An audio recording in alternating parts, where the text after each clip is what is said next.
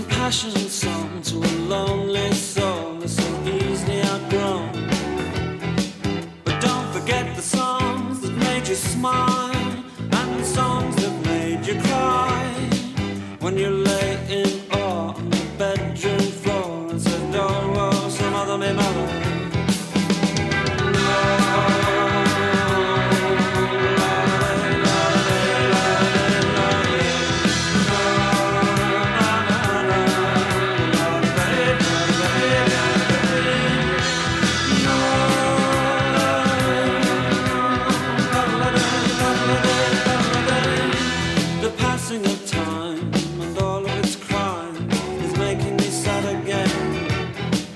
Passing of time and all of its sickening crimes is making me sad again. But don't forget the songs that made you cry and the songs that saved your life.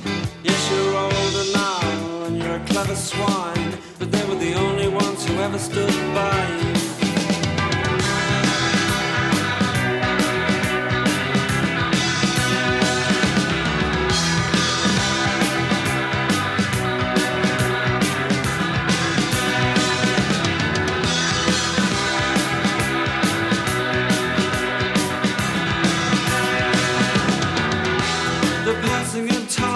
Empty lives waiting to be filled. The passing of time leaves empty lives waiting to be filled. I'm here with a cause, I'm holding the torch in the corner of your room. Can you hear me? And when you're dancing and laughing and finally living, hear my voice in your head and think of me kindly.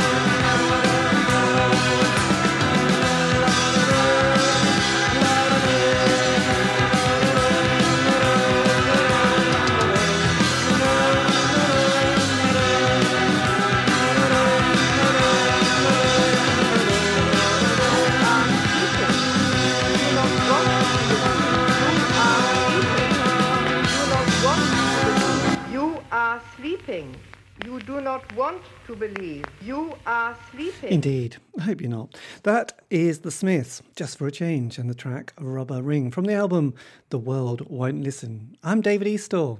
It's true. And this is the C86 Show.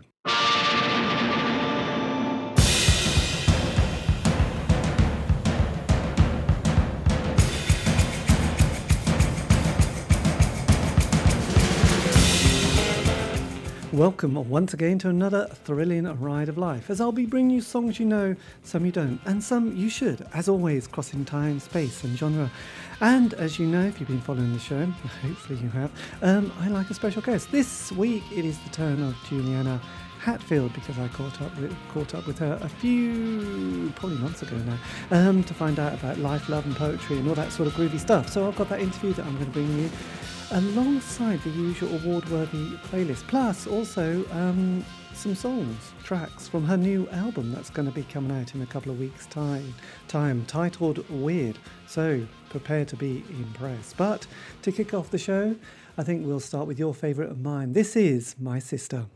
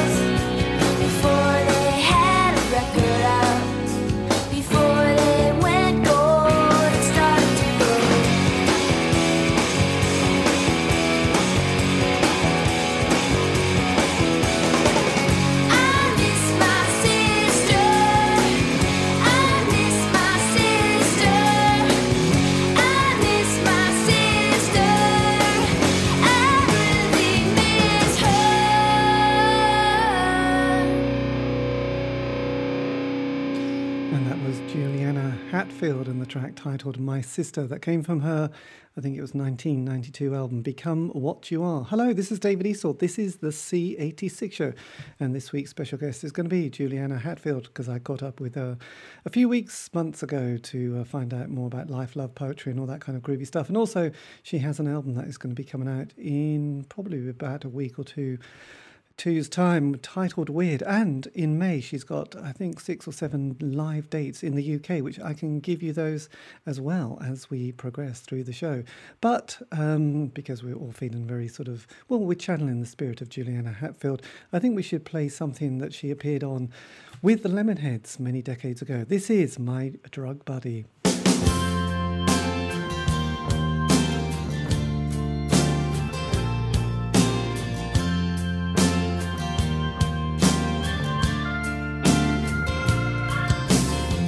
She's coming over, we'll go out walking, make a call on the way.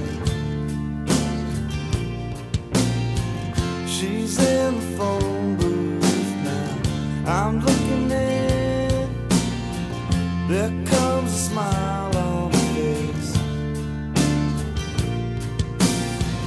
There's still some of the same stuff we got yesterday. There's still some of the same stuff we got yesterday. Yeah.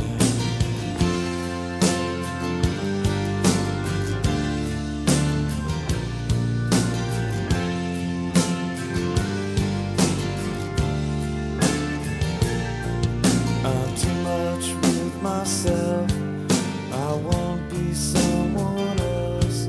I'm too much with myself, I won't be someone else.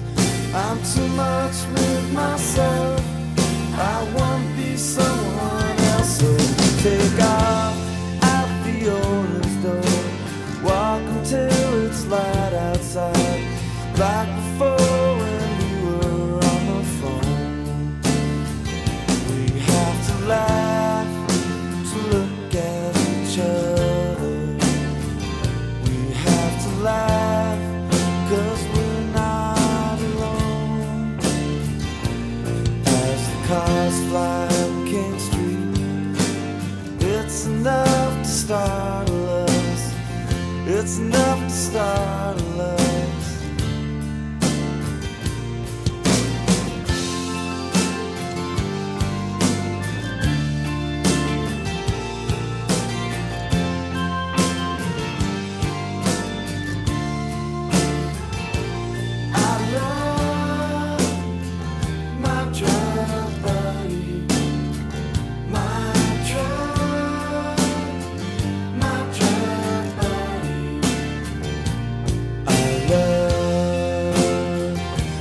Drug buddy, my drug buddy.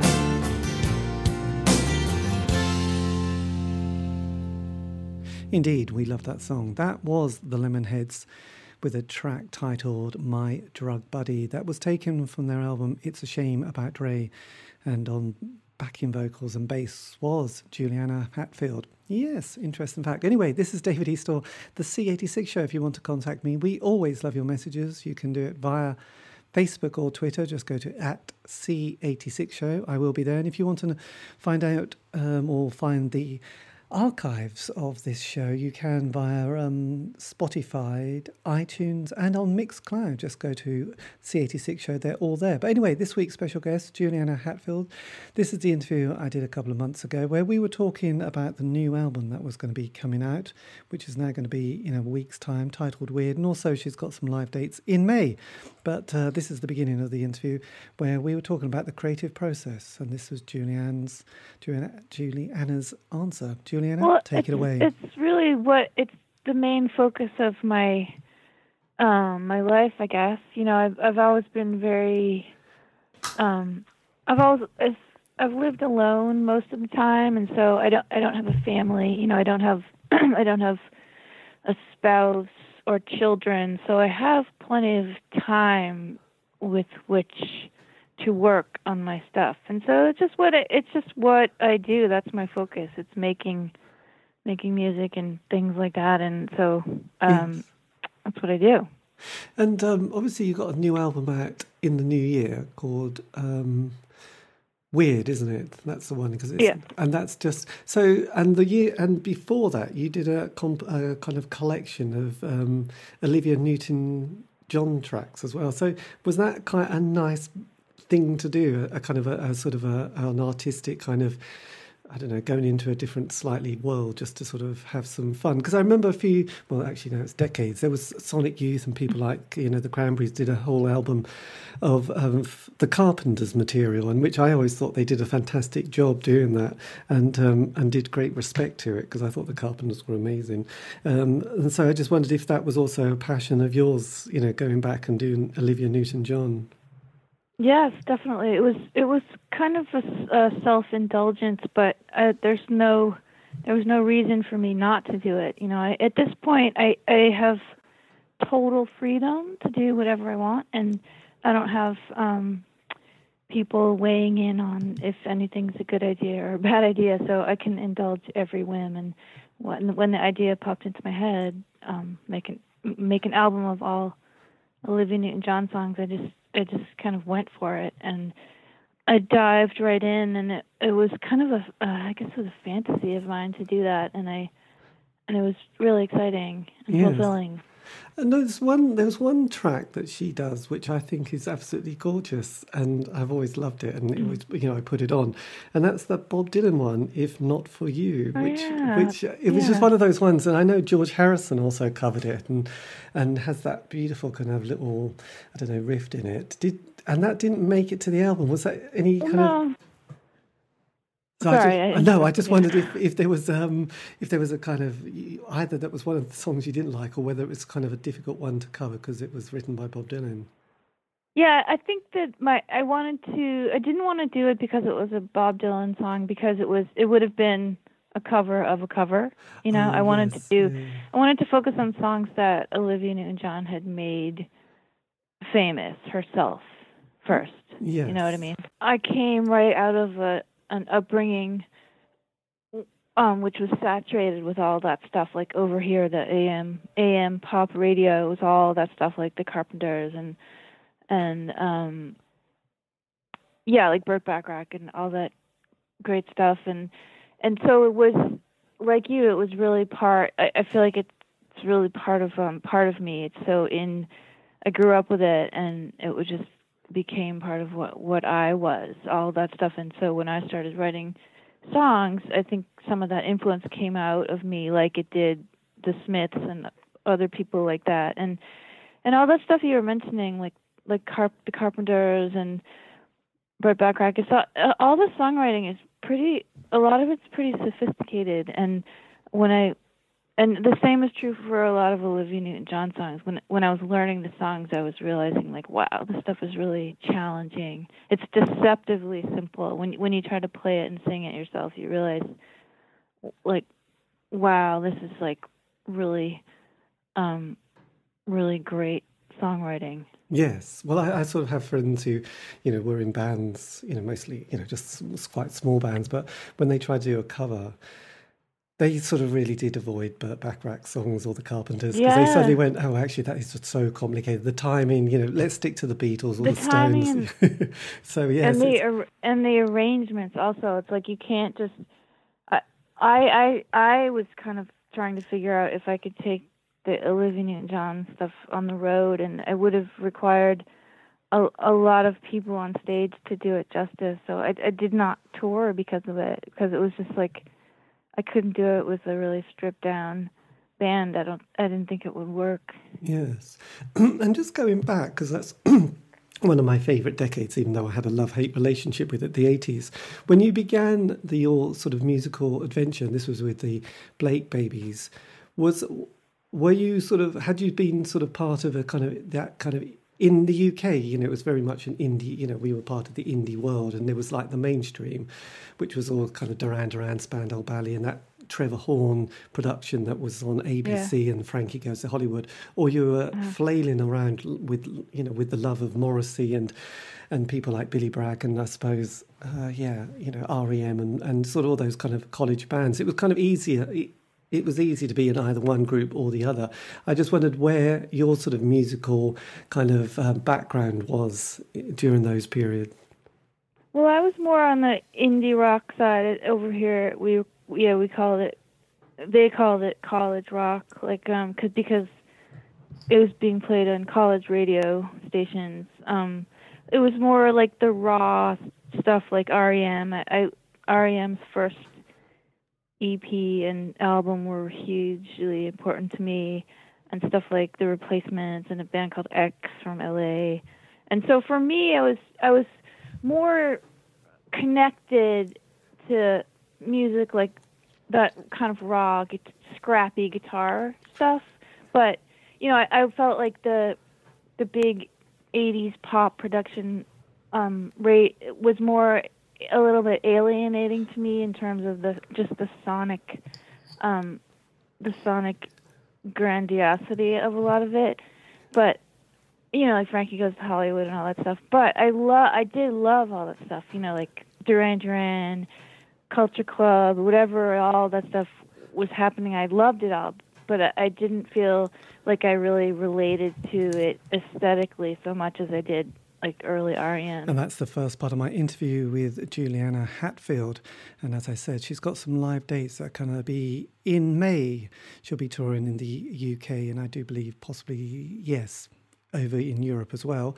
So do check out her website. And as I also mentioned, she has an album coming out in, I think, the 18th of January titled Weird. And this is going to be a track taken from it. And this is the opening song titled Staying In.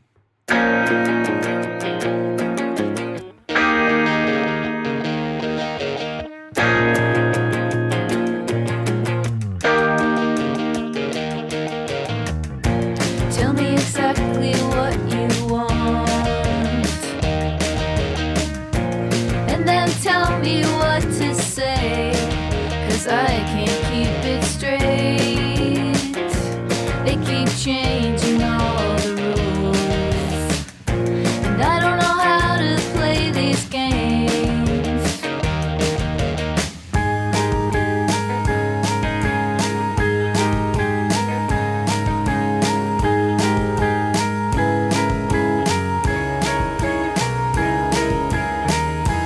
I'm staying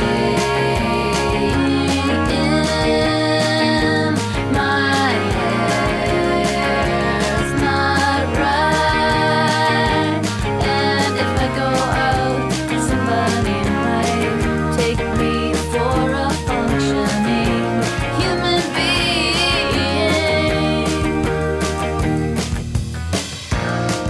I can't control my face. I try to keep it neutral, but sometimes it moves and it betrays some inner wiring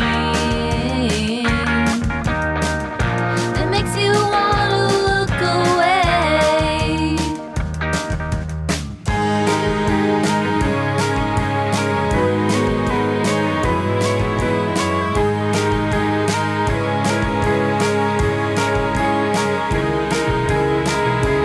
I'm staying in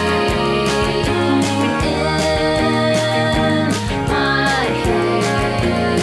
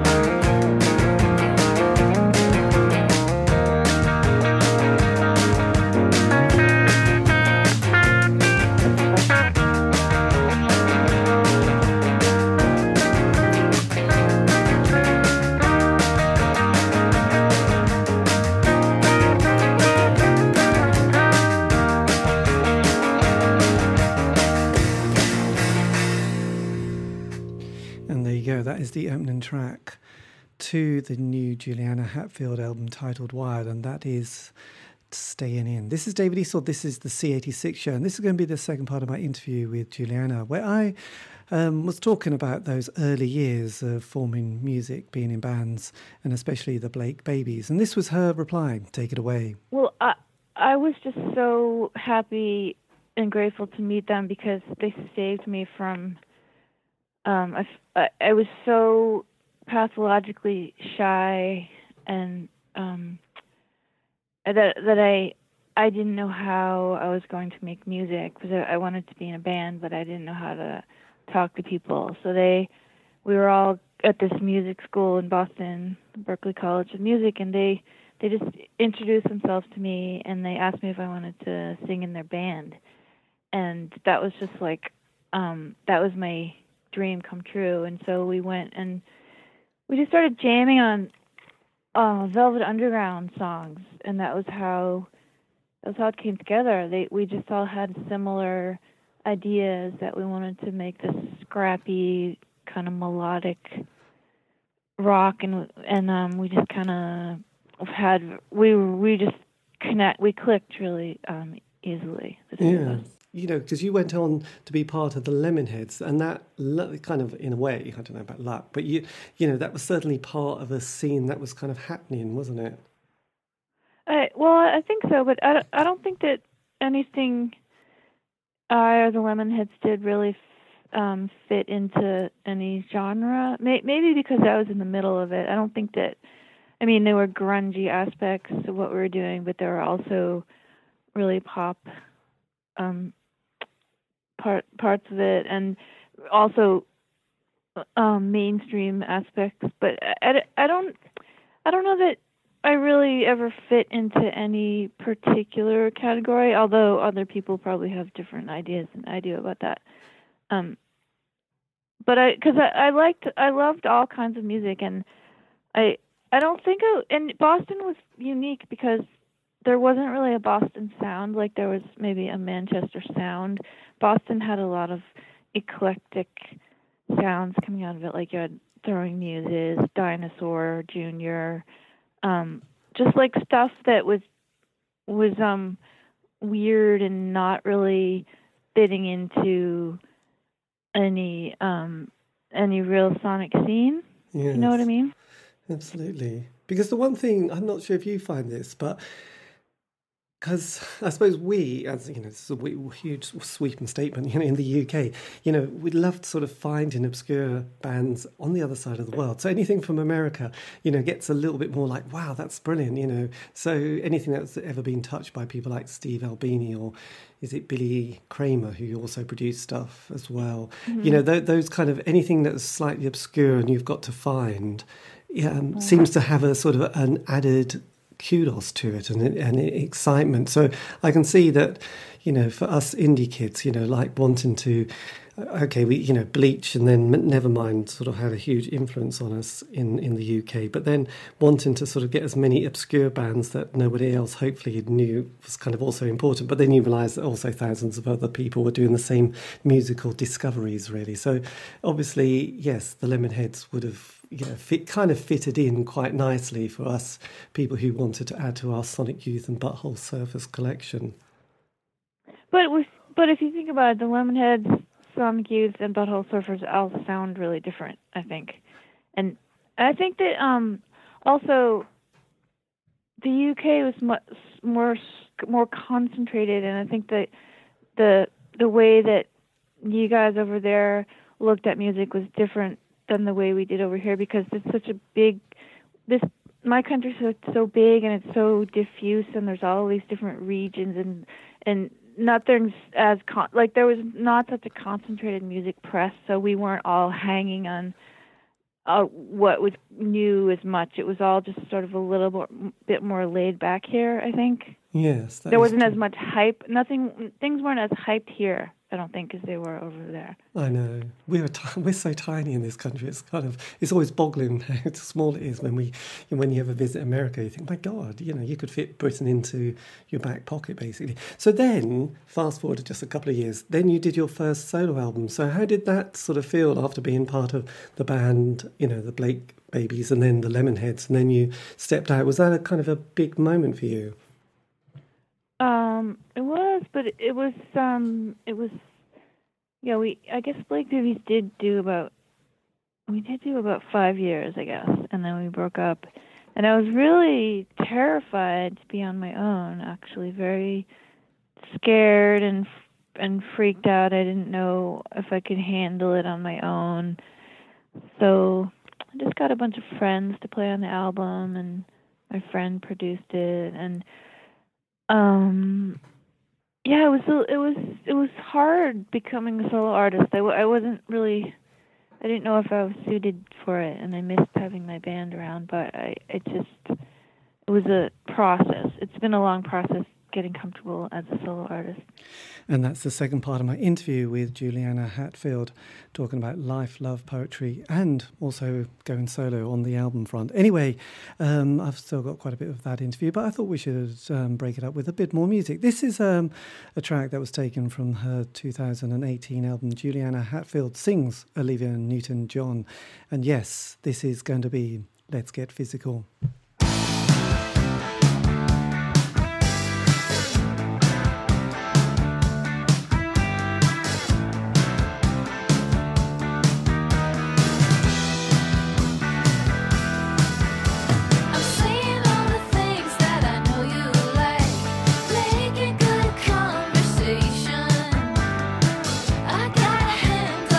Just right, you know what I mean.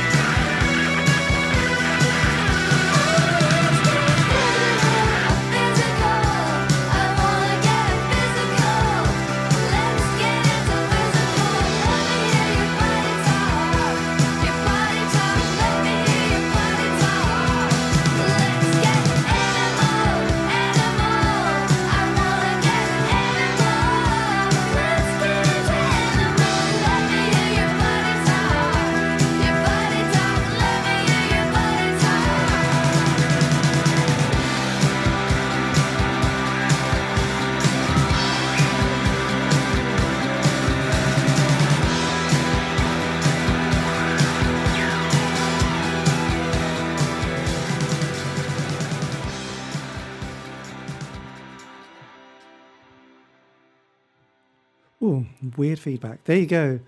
Juliana Hatfield sings Olivia Newton-John.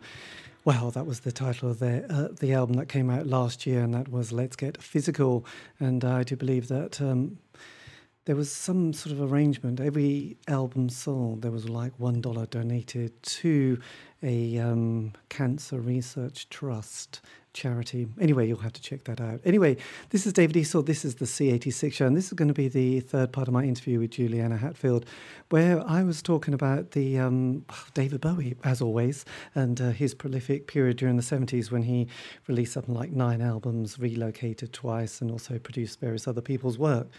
I always love to talk about David Bowie. And I sort of mentioned this to Juliana and talked about her sort of prolific period during the 90s and how she managed to sort of keep that kind of creativity going. And this was her answer. Take it away. Well, I never really cared about commercial success, and I think that was what enabled me to just keep plowing forward with the writing and the recording, because I was not trying to make anyone happy. I wasn't trying to please a committee.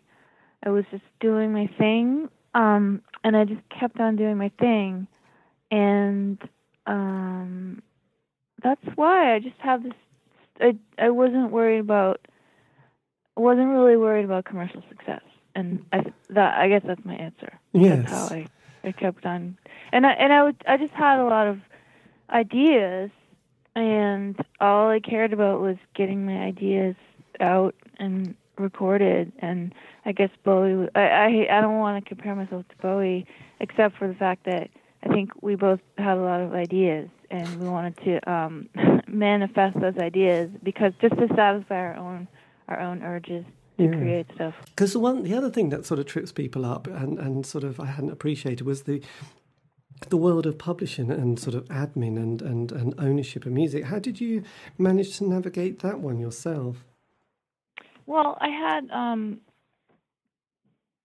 you just sort of have people, Blake Baby signed to an indie label, and then you start talking to people about these things. You know, we had a lawyer. You start to gather people around you, and you decide who you can trust and who you can't trust, and so you have people, good, smart people advising you, hopefully, and then you eventually just kind of offers are made. And then after the indie label, they sold me to, they sold my contract to Atlantic Records, but I was glad to go there because I liked the guy who was running the company at the time, this guy Danny Goldberg, and so yeah, people just were.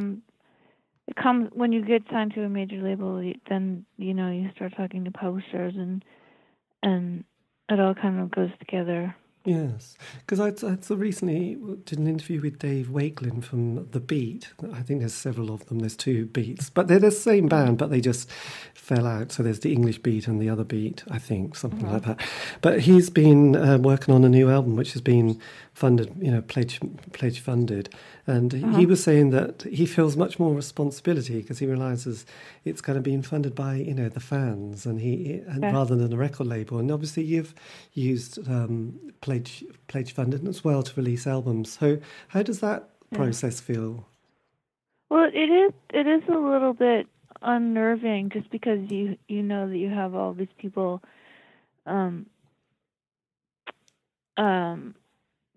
paying attention to the process of the album being made, and it's weird. It's definitely it made me feel like I had an obligation to deliver. I wanted to deliver a quality piece of music to these people in a way that I never had to worry about when I was making records before for when a label was funding them. I just felt like I could do whatever I wanted because the label was never pressuring me. They just let me do my thing, and so I did whatever I wanted. But yeah, when you're being funded by the people, I think just you want to deliver something that's good and not crappy. So that, I guess, it kept me on my toes in a good way. It kept me. I wanted good quality. I didn't want to just give something half-assed to the people who were funding it. Yes. But that's the whole other. It's weird though. I have really mixed feelings about crowdfunding. It definitely puts more of a weird kind of pressure, and I don't know if I like that feeling or not, but it's definitely saved my ass a couple times having the people fund my stuff. Indeed, the tricky world that is pledge funding. Anyway, that was the second or third part of my interview with Juliana Hatfield. Still more to come, but I thought we should break it up with a bit more music, and still going back to that album which came out in the early 90s, Become What You Are. This is Spin the Bottle, which also appeared in the 1994 film Reality Bites. I know, it's a classic.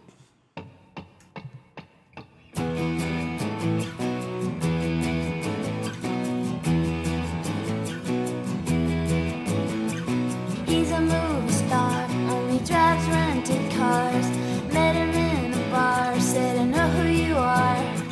Took him to my party as the games were started. Bottles on the ground, are you ready now?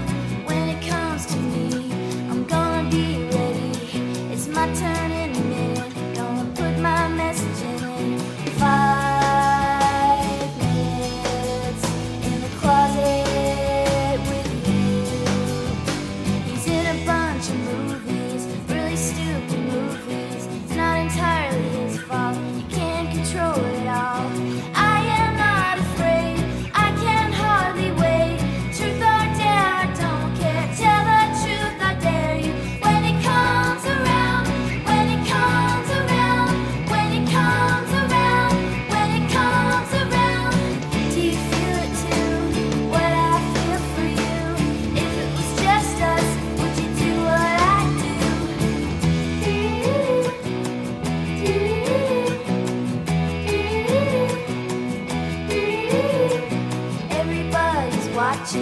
Everybody's looking. She's such a sucker.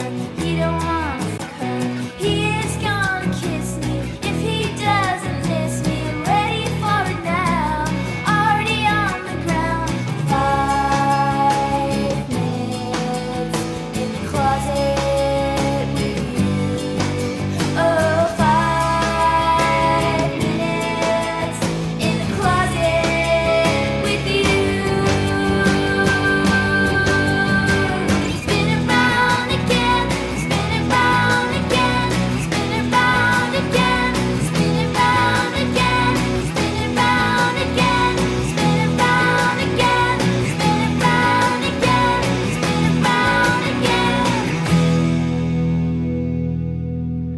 And that's a track titled Spin the Bottle that came from the Juliana Hatfield album, Become What You Are. And if you want to know the dates of her tour in the UK this coming May, they're going to start on the 20th at Brighton, and then from there it's the 21st is in London, 22nd Bristol, 23rd Nottingham. It goes right through to 26th, which is Birmingham, but don't forget there's Glasgow and Manchester in there as well. But if you go to her website, there's all the information there and much, much more. Anyway, this is going to be the next part of my interview with her, where we were talking about the process of both crowdfunding and also the new album that's coming out at the sort of middle to end of January. This being titled Weird. And this was her reply. Juliana, take it away.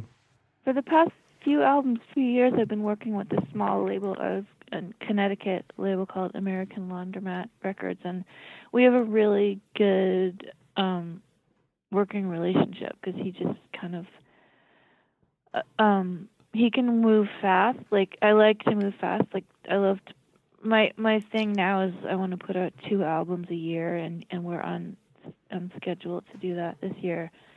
With the Olivia Newton-John record from last April, and now Weird. Actually, Weird isn't officially going to be out until 2019, but it's within a 12-month period that I have 2 albums out. Yes. So that's a good working partnership right now for me. Fantastic. And actually, it's kind of frighteningly, it was nearly 10 years ago when you brought out or published and wrote a book, When I Grow Up, a memoir. How did that feel, sort of putting that together? Because I'd spoke to dear old Woody Woodmansey from David Bowie's Spiders from Mars, and he was sort of saying that the process had been quite therapeutic, but also sometimes quite difficult to engage in certain parts of his kind of what happened in his life. So how did, because obviously, yes, sort of having to sort of delve back and to sort of bring this all up must have sometimes mixed emotional moments. Well, I really was mostly interested in the process of writing a book. I just wanted to see if it could be done by me. I wanted to try and write a book and complete a book, and so for me it was like an experiment in getting the job done. And initially it was just going to be a tour diary, and so when I hooked up with this publishing house, they suggested that I start adding in memories from my career, you know, in my musical life, adding those bits in. And so for me that was a little bit, it was complicated just to go and write about stuff that I didn't necessarily want to remember. But they didn't want the book without that stuff. So it was hard to go back and write about stuff. And now I'm not sure that I should have talked about some of the things I did, but it's done, and I completed the book, and I'm just glad that I did it. It was a very interesting process. It was difficult. It took a lot of time and a lot of editing and more. Yeah, I wrote way more than I needed. I had to cut a whole bunch of it. Yes, it must have been quite bizarre. And obviously in the last few years you've sort of worked with various other people, including the great Paul Westenberg, who was in the Replacements. But I have to say, I think his solo albums are fantastic. What was that process like? Well, I've known him for a long time, so it was well, on one hand, I was such a huge fan of the Replacements when I was a lot younger. So there's that whole like thing, like when I would, you know, I'd be in his basement studio with him, and I'd just stop and think for a second, like, I'm in the basement with my childhood idol. This is so crazy. How cool is this? It was really cool just as an idea, but you know, but I'd known him a long time now, and so it was like, the process was like, I was kind of curating the song. He has so many songs recorded, songs that people have not heard, and so the process was like me listening to a lot of his demos and me saying, like, that's a great song, we should do that song, and so I was kind of plucking songs out of his collection of unreleased songs, and then we would work on them, and that we wrote a few of them together, and it was just like pretty interesting, I guess. And that was me in conversation with Juliana Hatfield. I've still got a bit more of that interview to go, but I thought we should break it up with another track. This is going to be taken from the new album that is going to be coming out mid-January, end of January. The album is titled Weird, and this is A Lost Ship.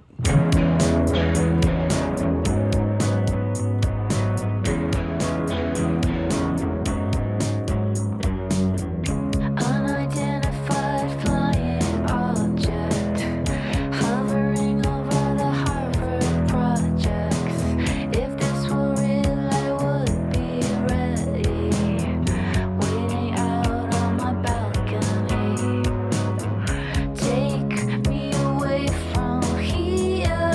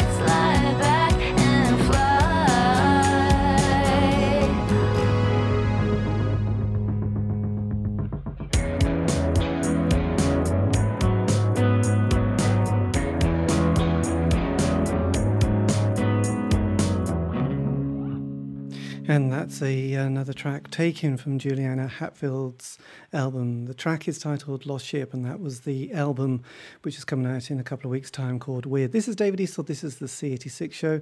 If you want to contact me, you can go via Facebook, Twitter, go to @C86 Show. And all the shows have been archived on Spotify, iTunes, and Mixcloud. So there you go. Just go there. But anyway, this is the next part of my interview with Juliana, where she had to just go off and find a package from FedEx because it had just been delivered. And then she wanted to read a bit from a David Lynch book. And this was the bit that she quoted to me. Take it away, Juliana. I don't know how I got to that thing of not caring what other people think, but it's a good thing. The thing is, you fall in love with ideas, and it's like falling in love with a girl. It could be a girl you wouldn't want to bring home to your parents, but you don't care what anybody else thinks. You're in love, and it's beautiful, and you stay true to those things. There's this Vedic line that goes, quote, "Man has control of action alone, never the fruit of that action," unquote. In other words, you do the best you can, and how the thing goes into the world, you can't control that. It's lucky when it goes good, and it's gone good for me, and it's horrible when it goes bad, and it's gone bad for me. Everybody's had those experiences, but so what? You die 2 deaths if you sold out and not done what you were supposed to do, and that was Dune, his movie Dune. You die once because you sold out, and you died twice because it was a failure. Fire Walk with Me didn't do anything out in the world, but I only died one time with that picture because I felt good about it. You can live with yourself perfectly fine if you stay true to what you love. And so that kind of answers the question for me. Like if I make music that I am proud of, it's kind of all that I need at this point. I don't need anything else but that. Yes. And it was interesting because I remember when Brian Eno was saying, him and David Bowie were working in the late 70s, and there was a sort of, what do we do and where should we go with this? And he freed Bowie up a lot by saying, look, whatever we do, no one's going to die. It doesn't really, and it's as if to say, look, it really doesn't matter. Let's just really go for it. Let's just do something completely out there. And I think at the time, that going to Berlin and then sort of working with different people and having, a Brian Eno just to say, we are, it's fine. Whatever we produce, it's going to be okay. And obviously, a lot of the journalists at the time hated it, but now obviously they pretend they loved it. But it was, like people. Yes, sorry. Go ahead. It just kind of highlighted that it is worth just doing what you do, because even though it was probably commercial suicide for him at the time, he realises that he loved doing it, and that's the album that everyone pretends they love most of all of David Bowie's stuff. So you think, oh, that's and it's like people hated, a lot of people hated Eraserhead or didn't understand it, and a lot of people hated Blue Velvet, but people eventually, they came around and they recognized it for, recognized its value. And I think that if you're an artistic-minded person, you have to just, you have to follow your instincts, and sometimes people are going to criticize what you've done, but I think it doesn't, you can't listen. You have to just keep doing what you're doing, and someone will like it. If you like it, someone else will like it. If you, the artist, liked it, there's got to be other people who are going to like it too. Excellent and wise advice. And that is the last part of my interview with Juliana Hatfield, talking about the creative process. And that, dear listener, is the end of the show. Thank you ever so much for listening. And like I said, do get in touch if you so wish to. But tune in next week, because I've got a lot of special guests, a bit of a backlog. But a big thank you to Juliana for giving me that. I'm going to leave you with one more track. This is called or titled Universal Heartbeat, taken from the album Only Everything. But before we hear that, I'll leave you with the very last bit of the interview, where I asked her what she would say to her 18-year-old self. And this is her reply. Juliana, give us the wisdom. I would just tell myself, stop worrying. Like, don't worry about it. It's going to be fine. Don't worry. It doesn't matter if you don't, you don't have to do anything you don't want to do. It's not going to matter if you say no. Everything's going to be fine. Don't worry. Stop worrying.